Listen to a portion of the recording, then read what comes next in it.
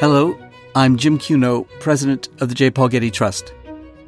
Welcome to Art and Ideas, a podcast in which I speak to artists, conservators, authors, and scholars about their work.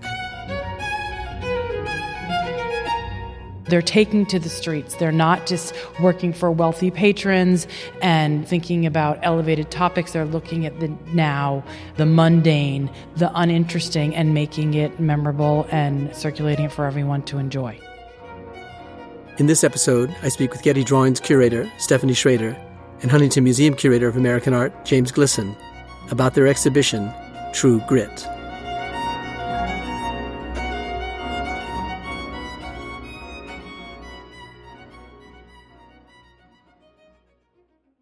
The first decades of the 20th century saw a diverse range of American artists embrace printmaking to depict the dark, shadowy forms of towering urban skyscrapers and the crowded circumstances of city life.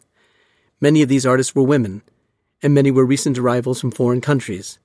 That they turned to printmaking was in part due to its popularity and low cost, but also to its dark, expressive linear effects. The Getty exhibition, True Grit, American Prints from 1900 to 1950, shows a post-war and Depression-era America at work and play, from dance halls and late-night assignations in the park to nighttime swims and walks through empty, cavernous, shadowy city streets. To learn about modern American printmaking, I spoke with the exhibition's curators, the Getty's curator of drawings, Stephanie Schrader, and the Huntington Museum's Bradford and Christine Mishler Associate Curator of American Art, James Glisson. We met in the exhibition galleries. Thanks for your time this morning, Stephanie and James. We're standing in the midst of your exhibition, True Grit, American Prints from 1900 to 1950. Tell us about the beginnings of the exhibition and why the Getty Museum is mounting an exhibition of American prints, given that it doesn't collect prints, or for that matter, American art much at all. Why American prints and why now? Well, thanks for that question. So I've been here since 2001, and I spent my time thinking about European art for 18 years, and I thought, you know what? It's about time that we think about something other than European art here at the Getty. We have an incredible photography department that looks at American art, but the rest of our collection doesn't really think about America. And considering we're in Los Angeles, which is one of the most vibrant cities in America, I thought it was time that we turned our eyes to look at things that our visitors might not expect. So I wanted to surprise them with scenes of boxing and tenement life and working closely with women in kitchens and peering into windows in New York City. And I also thought, given all these conversations that we're having about diversity, about racism, about sexism, about poverty, about political cronyism, those were all conversations that were happening back in early parts of modern America, and our public would find these topics interesting and relevant today. Where did you find the prints that you borrowed? Los Angeles has an incredible collection of early 20th century American prints in the Hammer, in the Huntington, and at LACMA, and also in private collections. So it wasn't hard to find these things. What I needed to find was a collaborator, and that's where I found James, who works at the Huntington and looks after this material. Tell us about the American collection of the Huntington, James. So I'm the Bradford and Christine Mishler Associate Curator of American Art at the Huntington, and the Huntington has always collected material around the history of the United States, but Henry E. Huntington himself didn't get around to collecting American art in any kind of serious way. So American art came to the Huntington in 1984 as the result of a large gift from the Virginia Steele Scott Foundation. So the Huntington became a West Coast center for the collecting and exhibiting of historical American art. Now, you've titled the exhibition, Stephanie, True Grit. I assume that's a reference both to the gritty nature of the print processes themselves, that is, the marks left by etchings, engravings, and lithographs, and also the subjects of the prints, tenement housing, dance halls, boxing rings, the city at night, and those that you already mentioned. Tell us how you came up with the title True Grit and what you meant by it. Most people think that I named this exhibition after the 1968 novel. That was going to be my True next Grit, question. yes, and the movie, but that actually had nothing to do really with the title. It had to do, like you say, with the texture of these prints and the subject matter. And this term, True Grit, James did some research and found out that, in fact, it's used in the 1920s. It's really talking about perseverance, toughness, the ability to get by and maneuver in these difficult, crowded cities. It has a relevance to the actual subject matter. Yeah. Well, show us where that's evident in a particular print in the exhibition. So I think we could do it here with Stagget Sharkies. I started the show with this image, just the way people walking down the hall turn their head and they see people boxing. What was Sharkey's? Sharkey's was a club. Tom Sharkey had a club, and that's where you saw boxing matches happen. Boxing, when George Bellows, who made this print, it was based on a painting he made in 1906, and when he made that painting, boxing was illegal.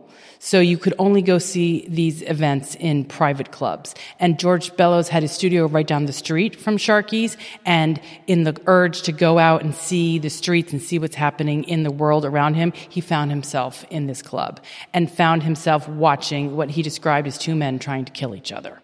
And so that toughness, that grit, that American spirit of perseverance and fighting your way to the top, I think is symbolized in this print. And also the texture that you see in the lithograph here, the roughness of the lithographic crayon, and that all sort of different shades of black, white, and gray all coming together to push these figures who are fighting into our space. And it's related to a painting, as you mentioned, and maybe, James, you can tell us about this.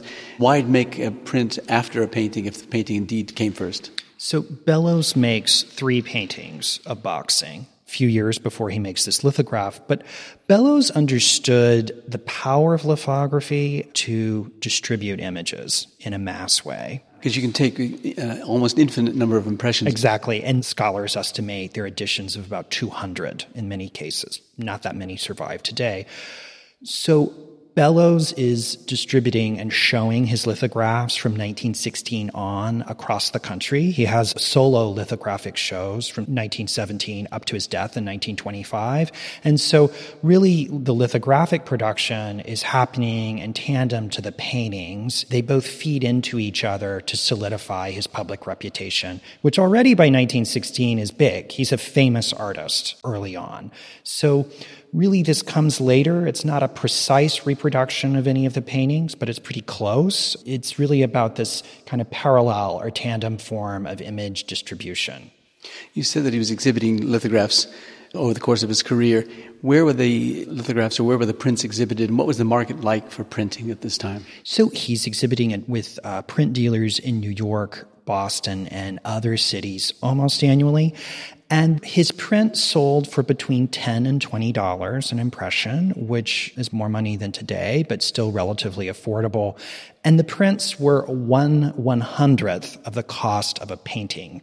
So he has steady sales of about $1,000 a year during this period, which is a pretty good amount of money to get just from the sales of the prints, given that $1,000 went a lot farther in those days. So he sold prints widely and sold quite a bit of them during his career.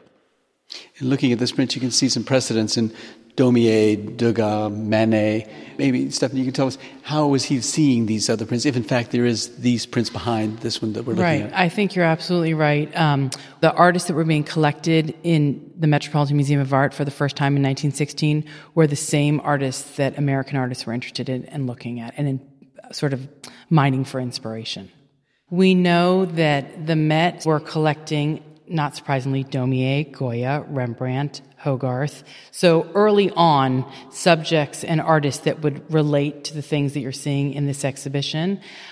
We know that Daumier was talked about to some great extent by Bellows' mentor, Robert Henry, who taught at several New York City schools, art schools. And he was always praising Daumier as someone that they should look at. In his lectures, he refers to Daumier a lot, he refers to Rembrandt a lot, and he also refers to Goya. And these artists were sold to the same print dealers in New York City, so you could find them, John Sloan and other artists in the exhibition. Yeah.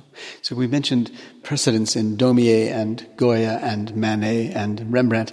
So those are precedents that are both in lithography as well as in etching. Was there a separate market for lithography and etching? The artists that were sort of specialists in etching prior to these artists, Whistler was one of them, and he was considered, fine artist, fine printmaker. But they were also selling lithography and etchings at the same places. So why don't we go look at a lithograph that depicts where the works were sold?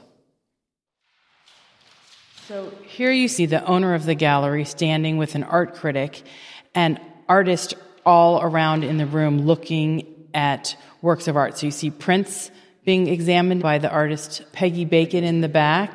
You see other artists looking at sculpture here, one kneeling down to examine something carefully, which we can't quite make out. So this is where art was sold, and every single artist in this room exhibited here and sold their prints here. But they're being sold with sculpture and paintings as well. So it wasn't sort of segregated into you only can buy prints here and paintings there. It was more of a mix-up. And there are a lot of books evident there, so it's also a bookshop. Yes, exactly. And you see them leafing through the catalog to see what the current prices are and what's available. And this is made by Mabel Dwight. Yes. And you mentioned Peggy Bacon, another artist in the exhibition who's depicted in this print itself. Tell us about the world of women printmakers at the time. We might look at the Peggy Bacon dry point frenzied effort that's right next to it to give you a sense of women artists at this time. So this is a time when women were allowed to draw after the nude. This might seem like an anachronistic thing to say, but there were rules in Victorian era America where you couldn't draw from the nude, and this was the time where women were permitted to draw from the nude and were gaining huge access to art production. So this is a scene showing artists all feverishly drawing from the nude at the Whitney Studio Club, which was started by Gloria Vanderbilt, who was a woman herself. It was run by women, and it was allowed artists to come in, both men and women, to take classes, to exhibit. They also sold prints. Most of these prints were collected by Gloria Vanderbilt herself, later given to the Whitney Museum. So this is sort of the founding of American print culture right here. And you see Peggy Bacon in the back with her glasses and her pointy nose. You see Mabel Dwight down here in the left-hand corner. And you can see that there are not just men artists at work, but women who are also drawing from the nude. And tell us about the context within which they made their prints, which is to say, were they painters as well? Yes, there wasn't a segregation between no, there male wasn't. and female. So their paintings aren't as well known. It depends on which woman and what time, but they were all painters as well. I think they're better printmakers.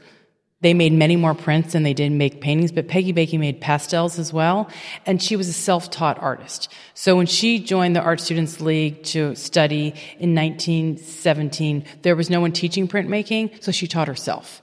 And the easiest print medium to teach yourself is dry point, where you are working right on the plate. And she worked with other women and saw a press in the corner of a room, and they started making prints together.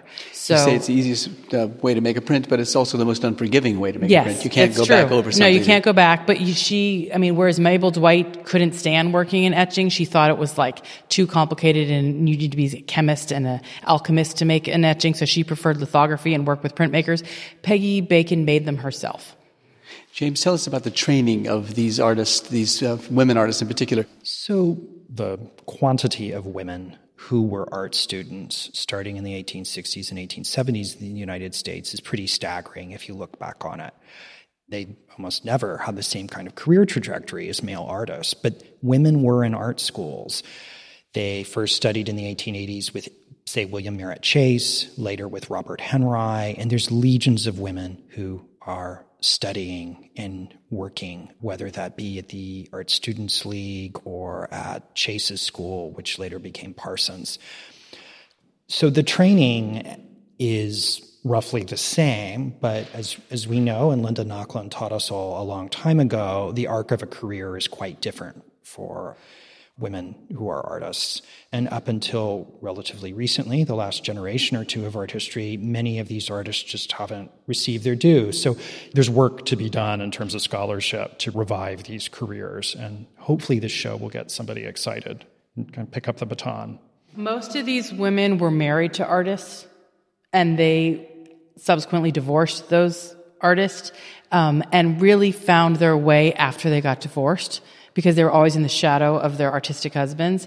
And in the case of Mabel Dwight, she got married, and for 10 years she didn't produce anything. Once she got divorced, at the age of 50, she went to Paris. She learned lithography in Paris. She came back. At 52, she started making lithographs.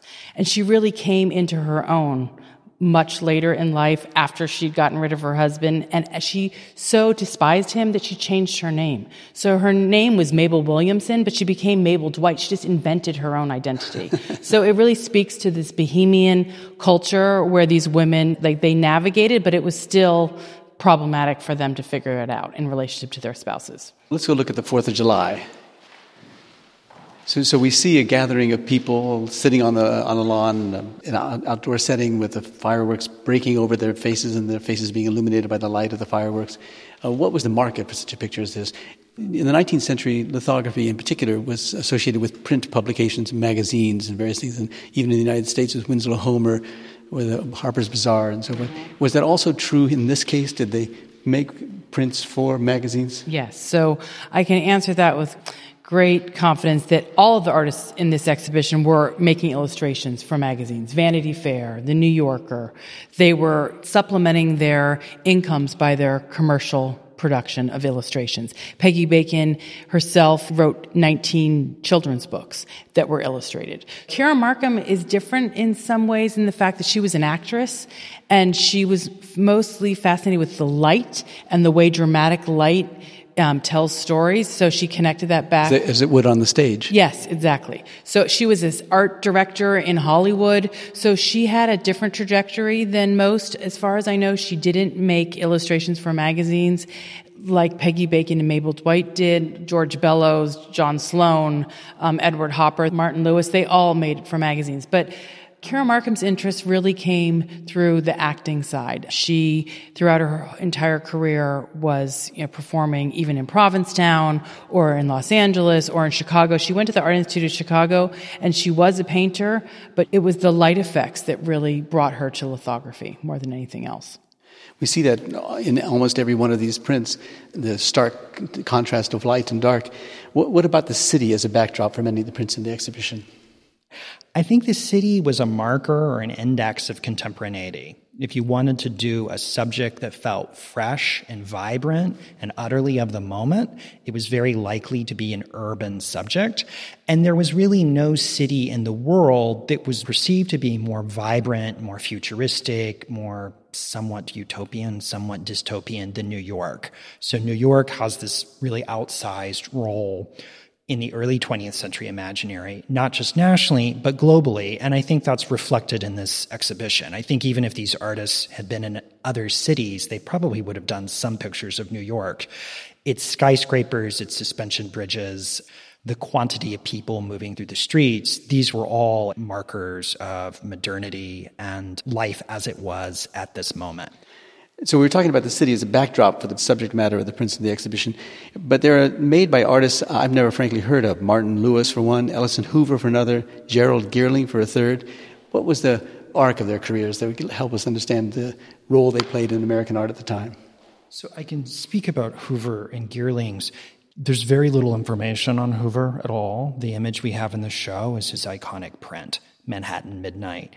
Geerling's had a more complicated career, and shortly after the Depression began, quit with printmaking entirely because he could not make a living, and went on to publish books on the history of decorative art and worked as a designer and interior designer and had a very different kind of career trajectory.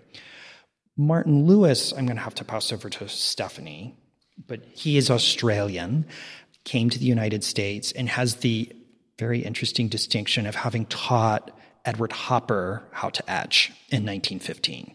So Martin Lewis is, I think, one of my favorites in the exhibition. He's only a printmaker, so he doesn't make paintings like Bellows does and Hopper. He is solely focused on printmaking, and he comes to New York as an illustrator and develops his specialty in printmaking.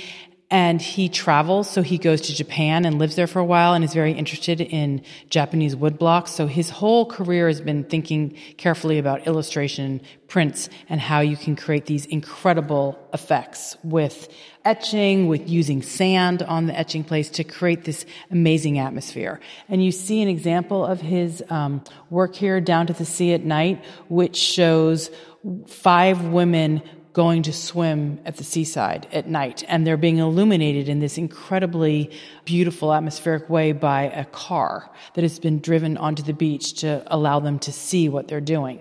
And you see them sort of lurching their way down to the water. As their legs are sort of stiff, they seem like they're in some sort of evening ritual. It's not this careful, fluid movement. It's very awkward and stiff.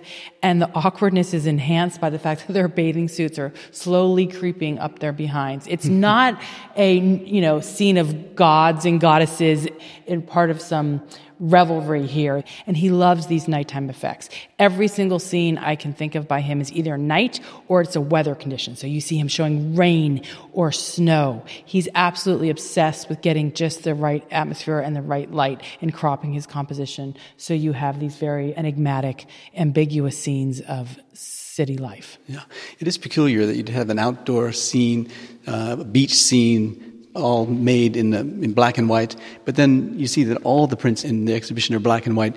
Were there color prints made at the time? Absolutely. Bertha Lum, for instance, is making very beautiful color prints at this moment, and others. We early on decided to focus on black and white, and our corpus of artists, so to speak, worked almost exclusively in black and white. And certainly, particularly with lithograph, but with also some other techniques that are used, you can get a wonderful, rich black with printing techniques, and there are many images in the show in which images seem to emerge from darkness into light. And that, to me, kind of plays with the whole True Grit theme and all sorts of great, somewhat ambiguous and somewhat open-ended, but nonetheless resonant ways. I raised the question of the outdoor scenes because there's outdoor scenes everywhere of people in parks and people on the street and so. But also there is the city itself as a backdrop for many of these prints, the architecture, and Martin Lewis being one example of someone who made such a print. So we're looking at Martin Lewis's Glow of the City from 1929, which is a dry point. And there is a woman dressed in the kind of low-waisted style of the 1920s. She's standing on a fire escape, and she's looking across the back lot towards the backs of tenements in the distance and to the Channon Building, an Art Deco skyscraper that was on the west side of Manhattan at the time. It's a kind of humid or foggy or cloudy night, and the lights of the Channon Building merge with the atmosphere in this wonderful effect, and she's staring on. And this image for me is emblematic of how New York in particular, then and now, and Los Angeles then and now, was a place of promise for people. It's where people came to realize romantic aspirations, professional aspirations, to sort of leave maybe a small town or a Midwestern city and realize their dreams and goals. And I think in this case, the skyscraper lit at night symbolizes this for this young woman alone on a fire escape, probably living in Hell's Kitchen, which was then not such a great part of town, but she's moved to New York and she's trying to make something of herself. What about the Edward Hopper next to it, too? Here the city plays a different role as a kind of not backdrop, but an active participant in the making of the image. Well, I certainly wouldn't call this hopeful and aspirational. We're looking at Night Shadows, Edward Hopper's etching of 1921. There is a man walking alone at night. He's being viewed from above. It might be from the tracks of an L train. It might be out the window of an apartment building. And there's a peculiar shadows that are cast all over the place. And there's a sense of him being impinged or kind of held in by the buildings and structures around him. I like to think of him as almost walking through the light as if he were walking up a stream of water. You have this sense of resistance. Here, the city is a character in the drama that's unfolding before us. And there's this sense, perhaps, there's people behind the windows, or maybe it's us who are looking down on him, but he's not alone. And while it's not exactly scary, you don't have a sense that it's placid, peaceful, reflective isolation. You have the sense that's so typical of Hopper of a human being alone in an urban setting, trying to wend his way through and wend his way upstream, so to speak, in this very intense nighttime light with these tentacle-like shadows that go all over the place. Stephanie, when you look at these prints, the dramatic ones, Edward Hopper, Martin Lewis, for example, one can't but think about films, black and white films at the time. What was the relationship between them, if there was one, or was it just generally the aesthetic of the printmaker? Well, let's look over here at actually the films that are being featured by these artists. So as you are right to point out, This is the time where people are enjoying going to the movies. I mean, we still do that today, but back then it's when movies were moving from silent films to speakies, so they were talking. And you see two representations here, one by Mabel Dwight, another one by Armin Landak, celebrating the film industry and those kind of dramatic romances that happened in those movies at the time in the 20s are definitely something that artists have completely immersed themselves in and thought about. Their dramatic use of light that you see Mabel Dwight picking up from the projector showing this film, and all the busyness and the hustle and bustle that happens within these movie theaters. Because movies at this time, as James talks about in his essay for the exhibition, were shown all the time. They weren't like set time, so people would come and go. They didn't necessarily know what they were going to see when they got there, or what part of the narrative they were going to be shown. So they would come in and leave when they had seen the film from its entirety. They didn't need to see it from the beginning to end. Sometimes they just seen the middle. They were not quiet places where people silence their cell phones the way they do now. They were busy and boisterous, and people were eating and yelling and shouting and crying. And in this case, the Mabel Dwight version, the women were responding like overwhelmingly to the romance. You see them clasping their hands like, oh my gosh, he's so handsome, or trying to look around the figures that are moving while the men are sleeping or disgusted by the romance. But there's sometimes what seems like direct quotation from film or effects of film, like a Fritz Lang. They were looking at Armin Landek's The Cat's Paw, or the Edward Hopper that we just were talking about, the sense that the city has an active role to play, not just in setting the dramatic backdrop for action, but actually being active. And just here across the way, we've got the city as the subject of it. Ellison Hoover's Manhattan Midnight, for example. And next to it, over here, Wall Street by Arnold Runebeck. Tell us about that sense about where the city is becoming itself an actor in the prints and the films. Well, I think certainly the comparison with Fritz Lang and Metropolis or the Cabinet of Dr. Caligari really works with the Runebeck. But I think for both these artists and for filmmakers in the period, they understood the value of sets and environment and how that can immediately set the stage, so to speak, and convey the alienation of the city, the threatening qualities of the city, certainly with the Runebeck. So with Runebeck, again, a very Fritz Lang, German expressionist kind of way, buildings are leaning in. This is Lower Manhattan.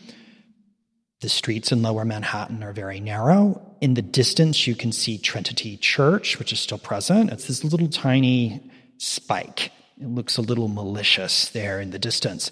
But the buildings lean in, and it's a sense as if they may not quite fall on top of you, but that they've blocked out the sky itself.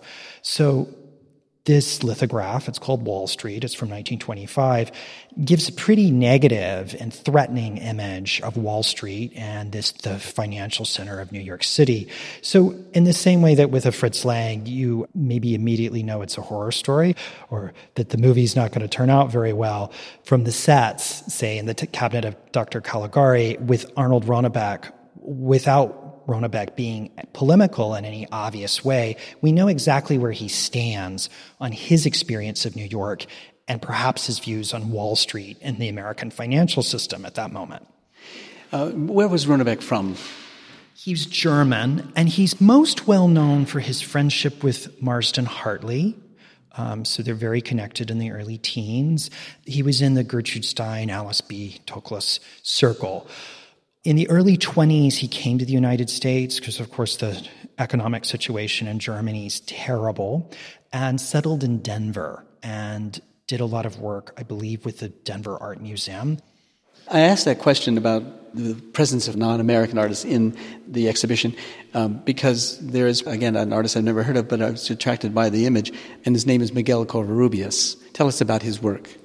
Miguel Covarrubias was Mexican-born, and he came to the United States on a grant from the Mexican government when he was 19 years old. He was very well educated. He was an artist, but he also trained as an anthropologist, and he quickly fell into the poetry and literary scene and was almost instantly making illustrations for Vanity Fair and for The New Yorker. He was a caricaturist primarily, and he really was able to portray anybody who was anybody in New York City at the time, like almost immediately once he came to America.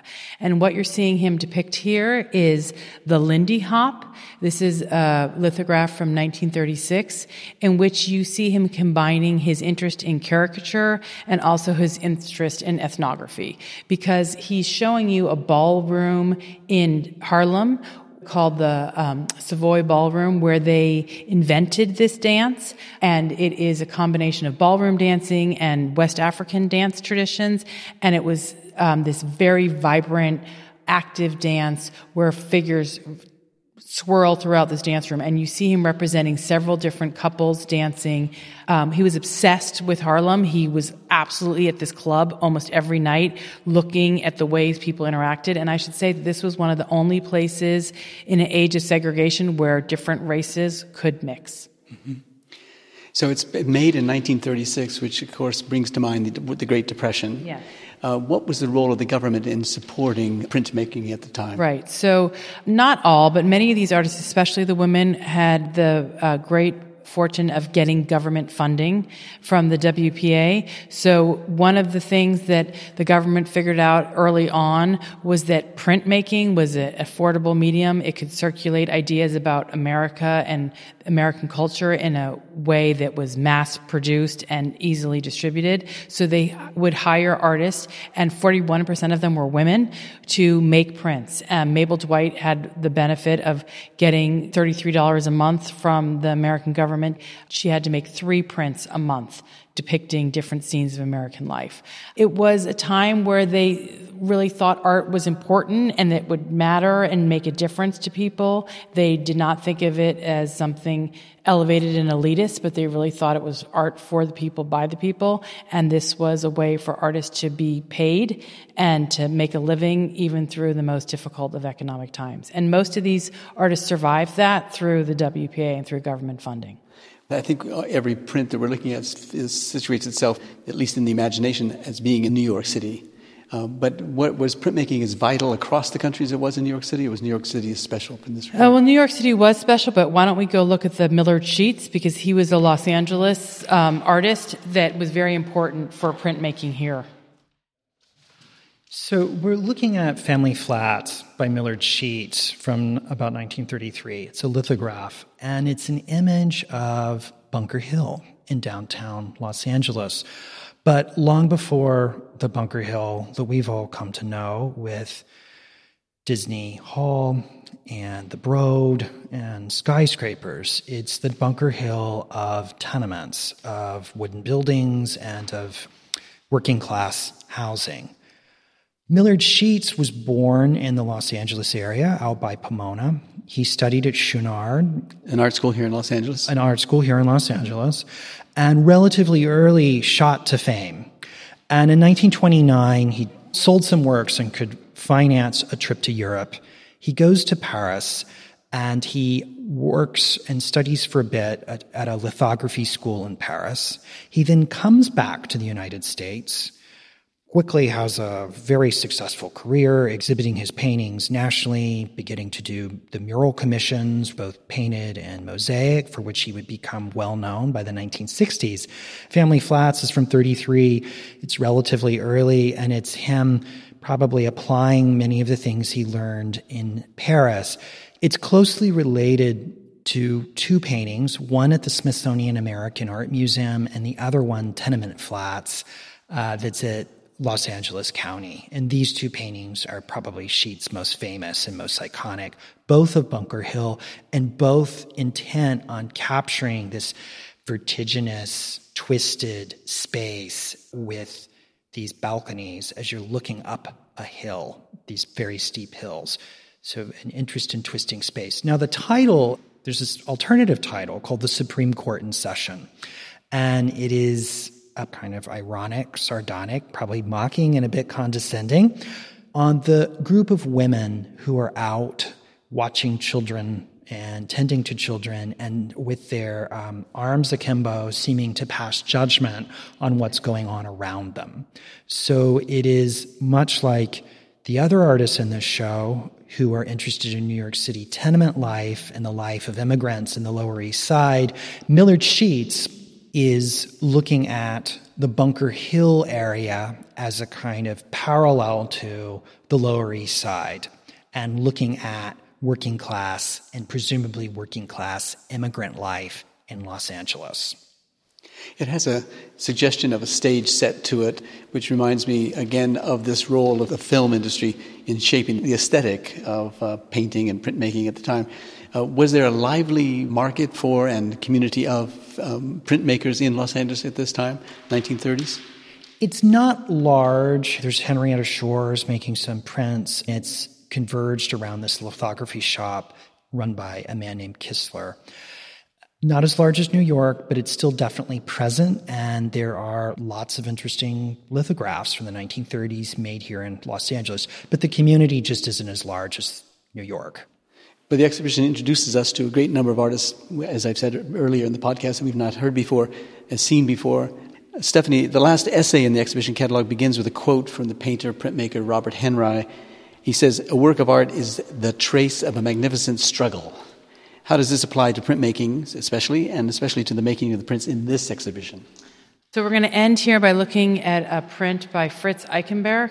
He's depicting a subway, and I think this sort of speaks to these notions of magnificent struggle for this exhibition.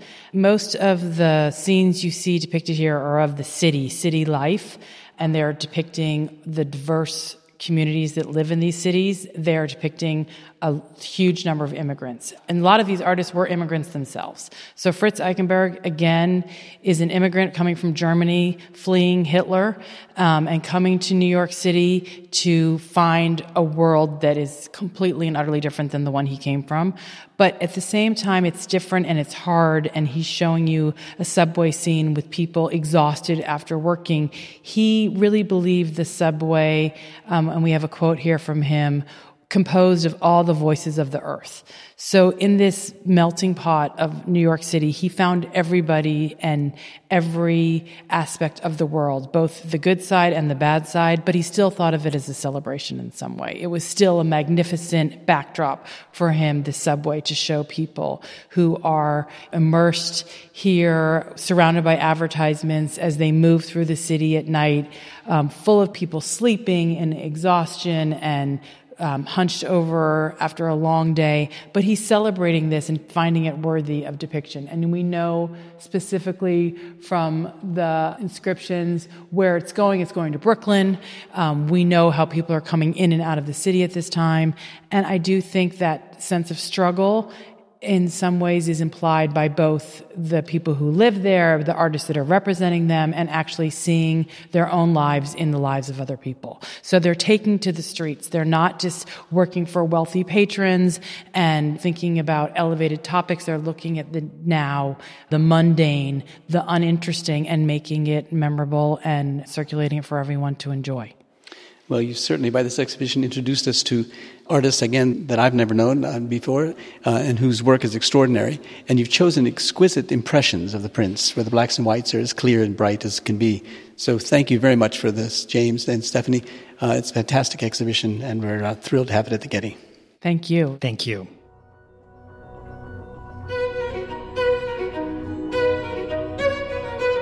Our theme music comes from the Dharma at Big Sur, composed by John Adams for the opening of the Walt Disney Concert Hall in Los Angeles in 2003.